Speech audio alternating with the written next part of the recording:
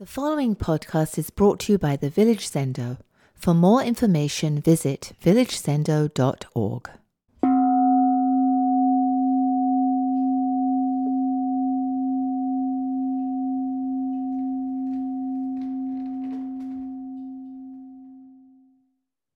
So, welcome everyone to our monthly Fusatsu atonement ceremony. How many of you have never done a Fusatsu ceremony before? Yeah, several of you actually. Okay, that's great. You're fortunate. It's totally fresh and new. And the instruction for this is just throw yourself into it, and you don't have to know anything. You can just totally engage with whatever's coming up. And this ceremony is really about completely engaging with everything in your life. That's what our practice is about. That's what this ceremony is about. So we begin our atonement ceremony chanting the verse of atonement. All evil karma ever committed by me since of old, on account of my beginningless greed, anger, and ignorance, born of my body, mouth, and thought, now I atone for it all. I think that when many of us, I think I've said this before, but when many of us come to spiritual practice, we're looking for some kind of relief from the suffering in our life. And we often think that there is going to be a magical solution to our problems. So maybe it's a magical transcendence or a magical leap that we're going to give, or some kind of tricky way of bypassing our troubles. But after we practice for a while, we realize that's not what our practice offers us. That's not what it promises. And this verse of atonement actually indicates there's a completely different way of engaging with our life, wholly and completely. And that is not transcending or bypassing our suffering and our karma, but going straight through it, engaging with it fully and totally openly, as we do in this ceremony. So it's another way of going about things. So I said, I gave a Fusatsu talk a couple of months ago, and I talked about Fusatsu and our practice as a way of nourishing our karma. Not getting rid of karma somehow magically, but nourishing it, cultivating wholesome karma, and not engaging in unwholesome karma. When we say evil karma in the verse, we really mean actions that do harm or create suffering. So nourishing our karma is actually what we need to do. And then last month, Ryotan Roshi gave the Fusatsu talk, and he said, actually what this ceremony about is clearing our karma. But actually, I think it's the same thing, that when we nourish our karma, we also clear our karma. And when we clear our karma, we also nourish our karma. So there's a Zen story, a koan, that engages very centrally with what I'm talking about here. Some of you will know it. It's a famous story. It's Hakujo's fox, or Baizhang's fox. And the story goes that long ago, Baizhang, Master Baizhang, was the abbot of a monastery. And he would give his Dharma talks, and he would notice there was always an old man who would come and take a seat at the back of the assembly. And usually after the talk, he would he would wander off and disappear. But one time he came up to Baizhang afterwards and he told his story. He said that a long, long time ago, I used to be the abbot at this monastery. And the student asked me, does one who practices completely fall into causality? Meaning, do you fall into all of the flux and flow and ups and downs of karmic relations, cause and effect? And he answered, no, that one who practices completely does not fall into causality. And then he continued, he told Baizhang, because of my answer, I was reborn as a fox for 500 lives. And he says to Baizhang, please, master, give me some turning words to help free me from this ongoing transmigration. And he asks Baizhang, does one who practices completely fall into causality or not? And Baizhang responded, he does not ignore causality. Does not ignore causality. And when the old man heard that, he had an opening and he was released and free. And then he thanked Baizhang and said, you've now released me, and I just beg of you to please carry out a memorial service for me. He said, if you go around the back of the mountain behind this one rock, you'll find the body of a fox. And please carry out the funeral services that you would for an ordinary monk.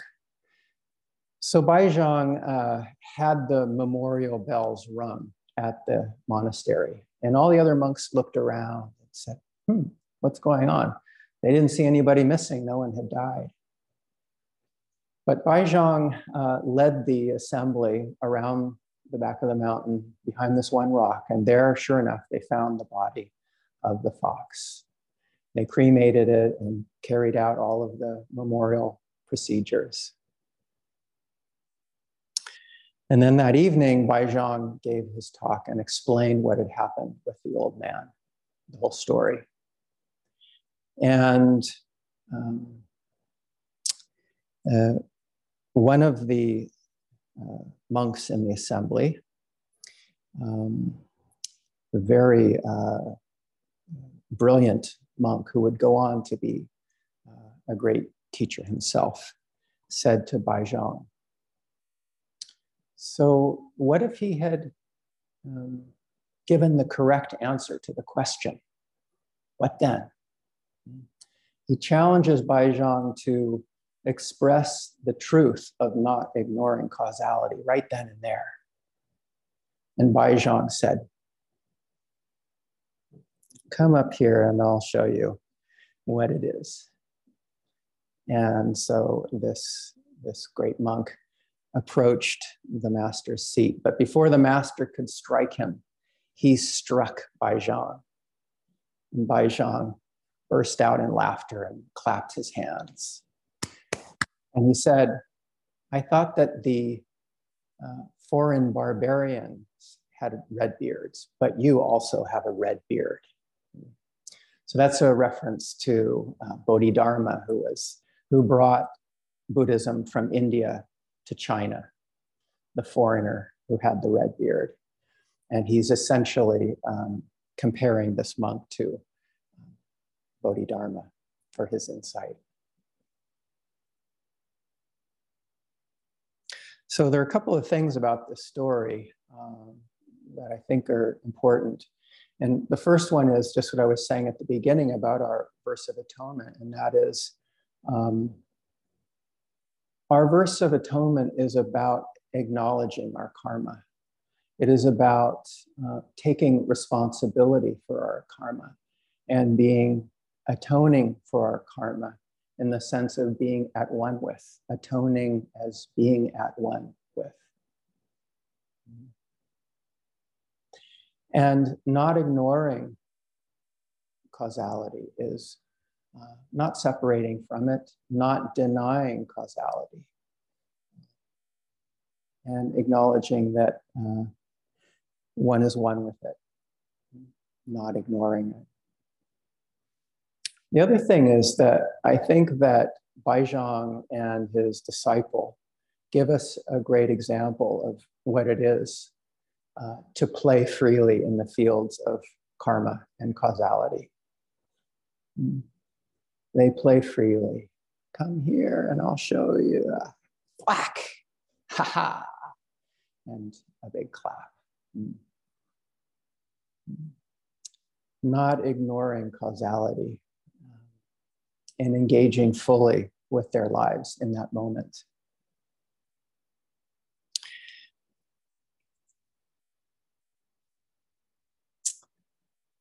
I also mentioned when I spoke a couple of months ago that at the end of his teaching career, the great Japanese teacher Dogen wrote a number of texts about karma and causality and the precepts, and I thought this was very interesting. And I wondered what that was about. And so I'm still thinking about that and want to think about it with you. In some ways, it seemed like Dogen's teaching shifted in a significant way here. Much of Dogen's career, he had talked about non-duality, the teaching of non-duality, the teaching of Buddha nature, or original enlightenment. And in this late phase, he seems to put all of that aside. And he even criticizes other teachers for their emphasis on emptiness and on original enlightenment and Buddha nature. He said, even about the teachers in China, the single greatest limitation of the monks of Song China today is that even leading teachers do not recognize that negating causality is a false teaching. So he seems to be suggesting that the teaching of non-duality, of Buddha nature, of original enlightenment can be dangerous for us. That we can fall into a kind of complacency and carelessness. If we think, oh yeah, I've got original nature, I've got Buddha nature, I've got original enlightenment, basically why bother practicing? This was actually Dogen's first great question from the time he was a young man. If we all have Buddha nature, why even practice? So in a way, at the end of his career, he's still confronting that question. And he seems to be saying, I think, that if we all think that basically deep down it's all hunky-dory, we can just sort of kick back and everything's okay, you know. I just,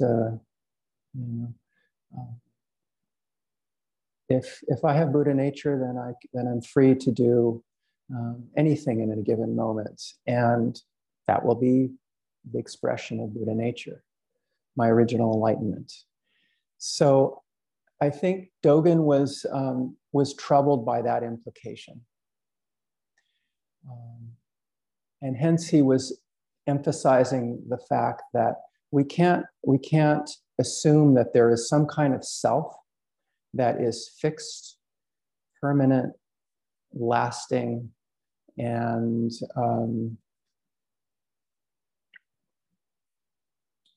that instead our reality in our life is constantly changing, subject to causes and conditions, constantly changing with circumstance and our interrelationships with one another.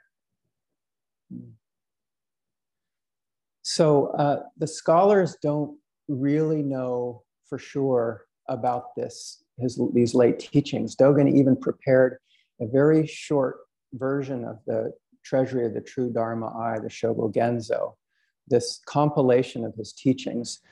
There are nearly 100 of the fascicles, the texts that go into the treasury, but he prepared a reduced version with only 12 pieces. And in these 12 pieces, he emphasized these teachings on karma and causality and precepts.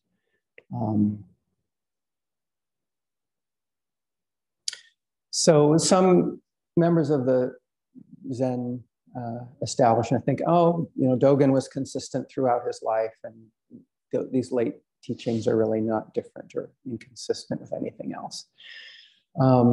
But there's another school that thinks actually this involved a major shift in his thinking.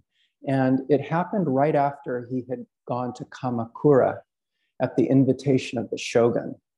He had previously rejected invitations to go and teach the shogun, maintaining the purity of the monastery, not getting involved in the secular world.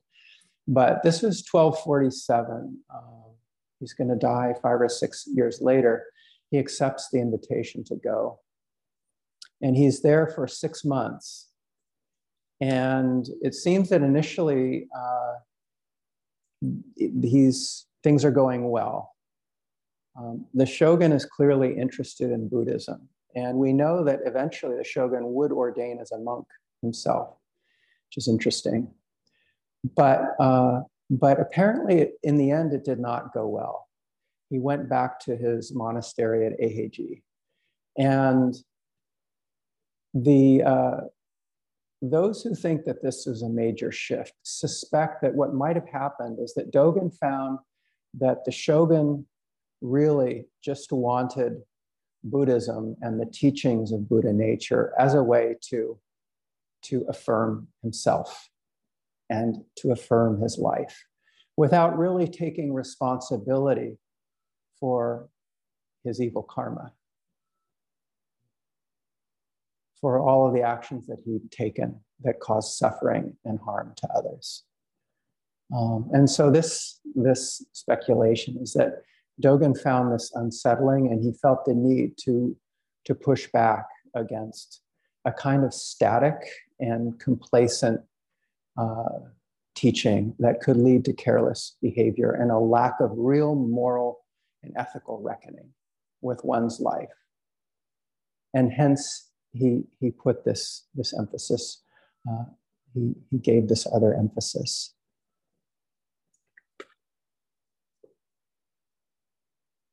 Repentance, in other words. This Fusatsu ceremony is sometimes referred to as a repentance ceremony. And perhaps what Dogen felt was that the emperor was not really willing to repent of his misdeeds.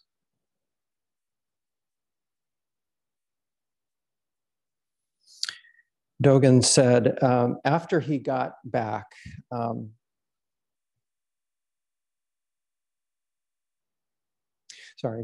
on this point, Dogen said, people who practice virtue will improve, and those who produce unwholesomeness will decline. So everyone should clarify causes and experience results. And I think that that's what we're here for tonight.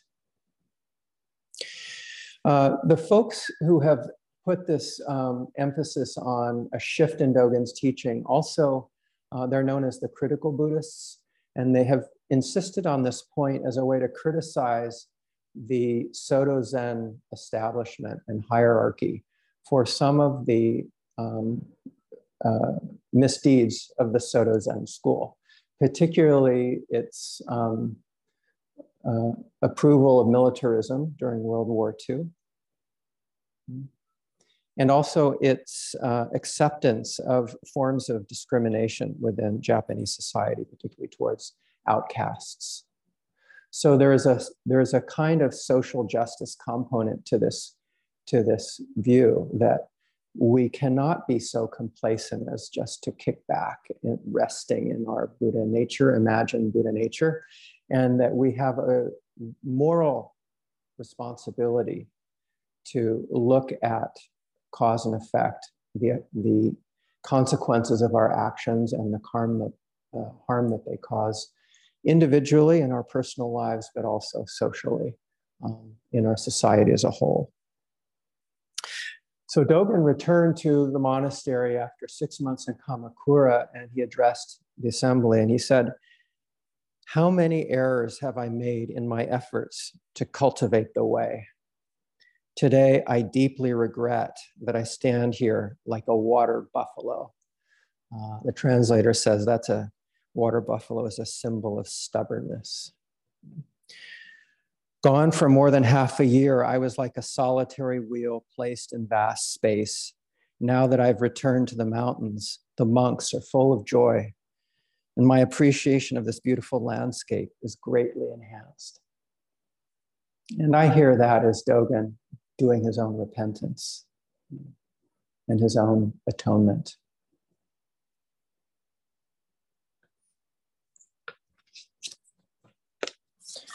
So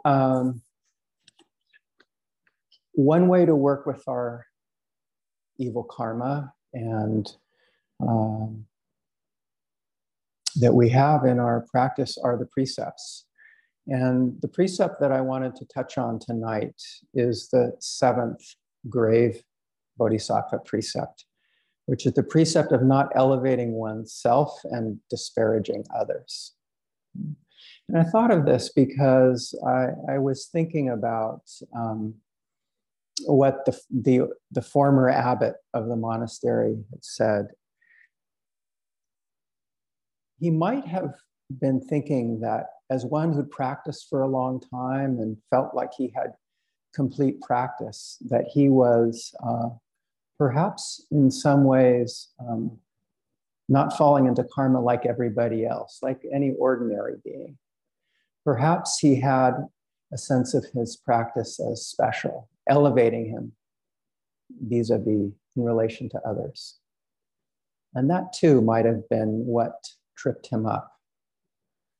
And so I think this is something that we can look at in terms of our own practice. Does it give you some kind of special standing vis-a-vis everyone else? We have to be careful about things like that. Or some of you who sat on retreat will know that when you practice intensively, it does change you. There is a kind of freedom. There is a kind of flow that emerges just from practicing intensively for a while, say on a retreat. And it's very easy to just flow with that and think that everything's cool and be a little careless and do what you please, because it all seems to be right with the world. Those are very dangerous moments. Those are the moments when we actually need to take care. Not to elevate ourselves and disparage others. And of course, elevating ourselves and disparaging others is something that we see going on all the time, not just in our own life, but in our wider society. And the political discourse in this country is fundamentally based on this practice of elevating oneself and disparaging others. And as we head into a new election cycle already, you can see it all gearing up again, dragging down everyone else in order to boost yourself. And it is so dispiriting to see, right? Just makes you want to take a psychic shower or something. And maybe we engage in it ourselves in political discourse, but our precept can help us to be careful with that. When we do that, we are setting up a kind of dualistic view of things, separation between self and other, which is very shallow. Not that there aren't differences of opinion, there are indeed. And yet we have to be aware of those differences with a deeper awareness of the fact that ultimately we are not separate, and ultimately we are equal. So there are a few different commentaries on this seventh precept. Bodhidharma, the first Zen ancestor in China, said, "Self-nature is subtle and mysterious. In the realm of the equitable Dharma, not dwelling upon I against you is called the precept of not praising yourself while abusing others." So ultimately, he's saying the Dharma is one of equality, the equitable Dharma. It's not that we're all one in the sense that this is all just one big cosmic mush, right? But that each phenomenon and each being is equal to every other being and every other phenomenon. And so not dwelling upon I against you is the key. Not that we can't say that there are differences, but not dwelling on I against you, not indulging in that separation and not holding fast in a rigid way to that separation. And then Dogen Zenji commented on this precept. He said, "Buddhas and ancestral teachers realize the empty sky and the great earth. When they manifest the noble body, there is neither inside nor outside in emptiness. When they manifest the Dharma body, there is not even a bit of earth on the ground." And here it sounds like it is the teaching of non-duality, the empty sky and the great earth, with neither inside nor outside. But he's pointing to something important here, that Buddhas and ancestors manifest the noble body. They manifest the Dharma body. And each one of us has to do that. Each one of us has to manifest the noble body and the Dharma body in our lives, engaging with our lives wholly and completely. It's like manifesting your original face. You can't just get lost in the empty sky and just get lost in the great earth.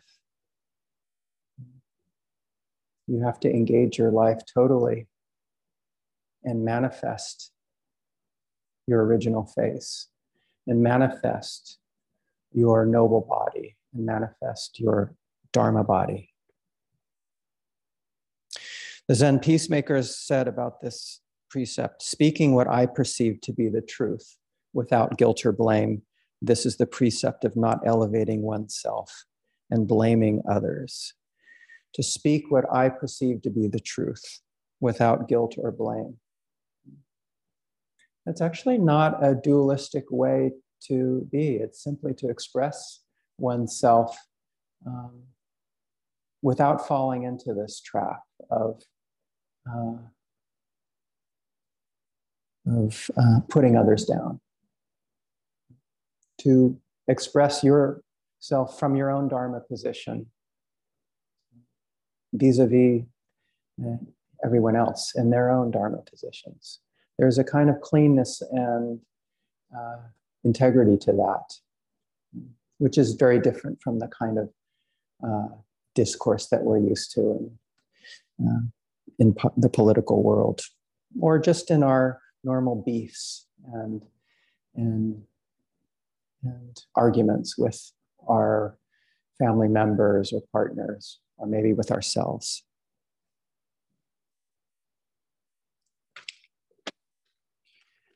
So,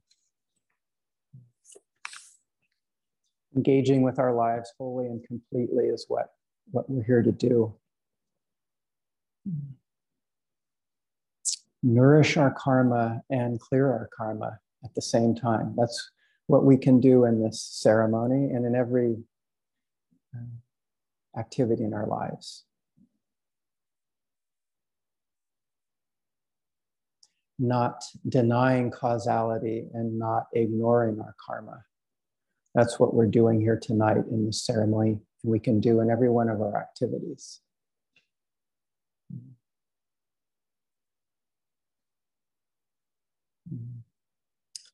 Living the precepts, being the precepts. So Baizhang and his disciple, they did it. They showed us how to do it with a slap and a laugh and a clap. We can do it right now tonight with our bowing and chanting, throwing ourselves completely into this ceremony and every activity in our life. Thank you.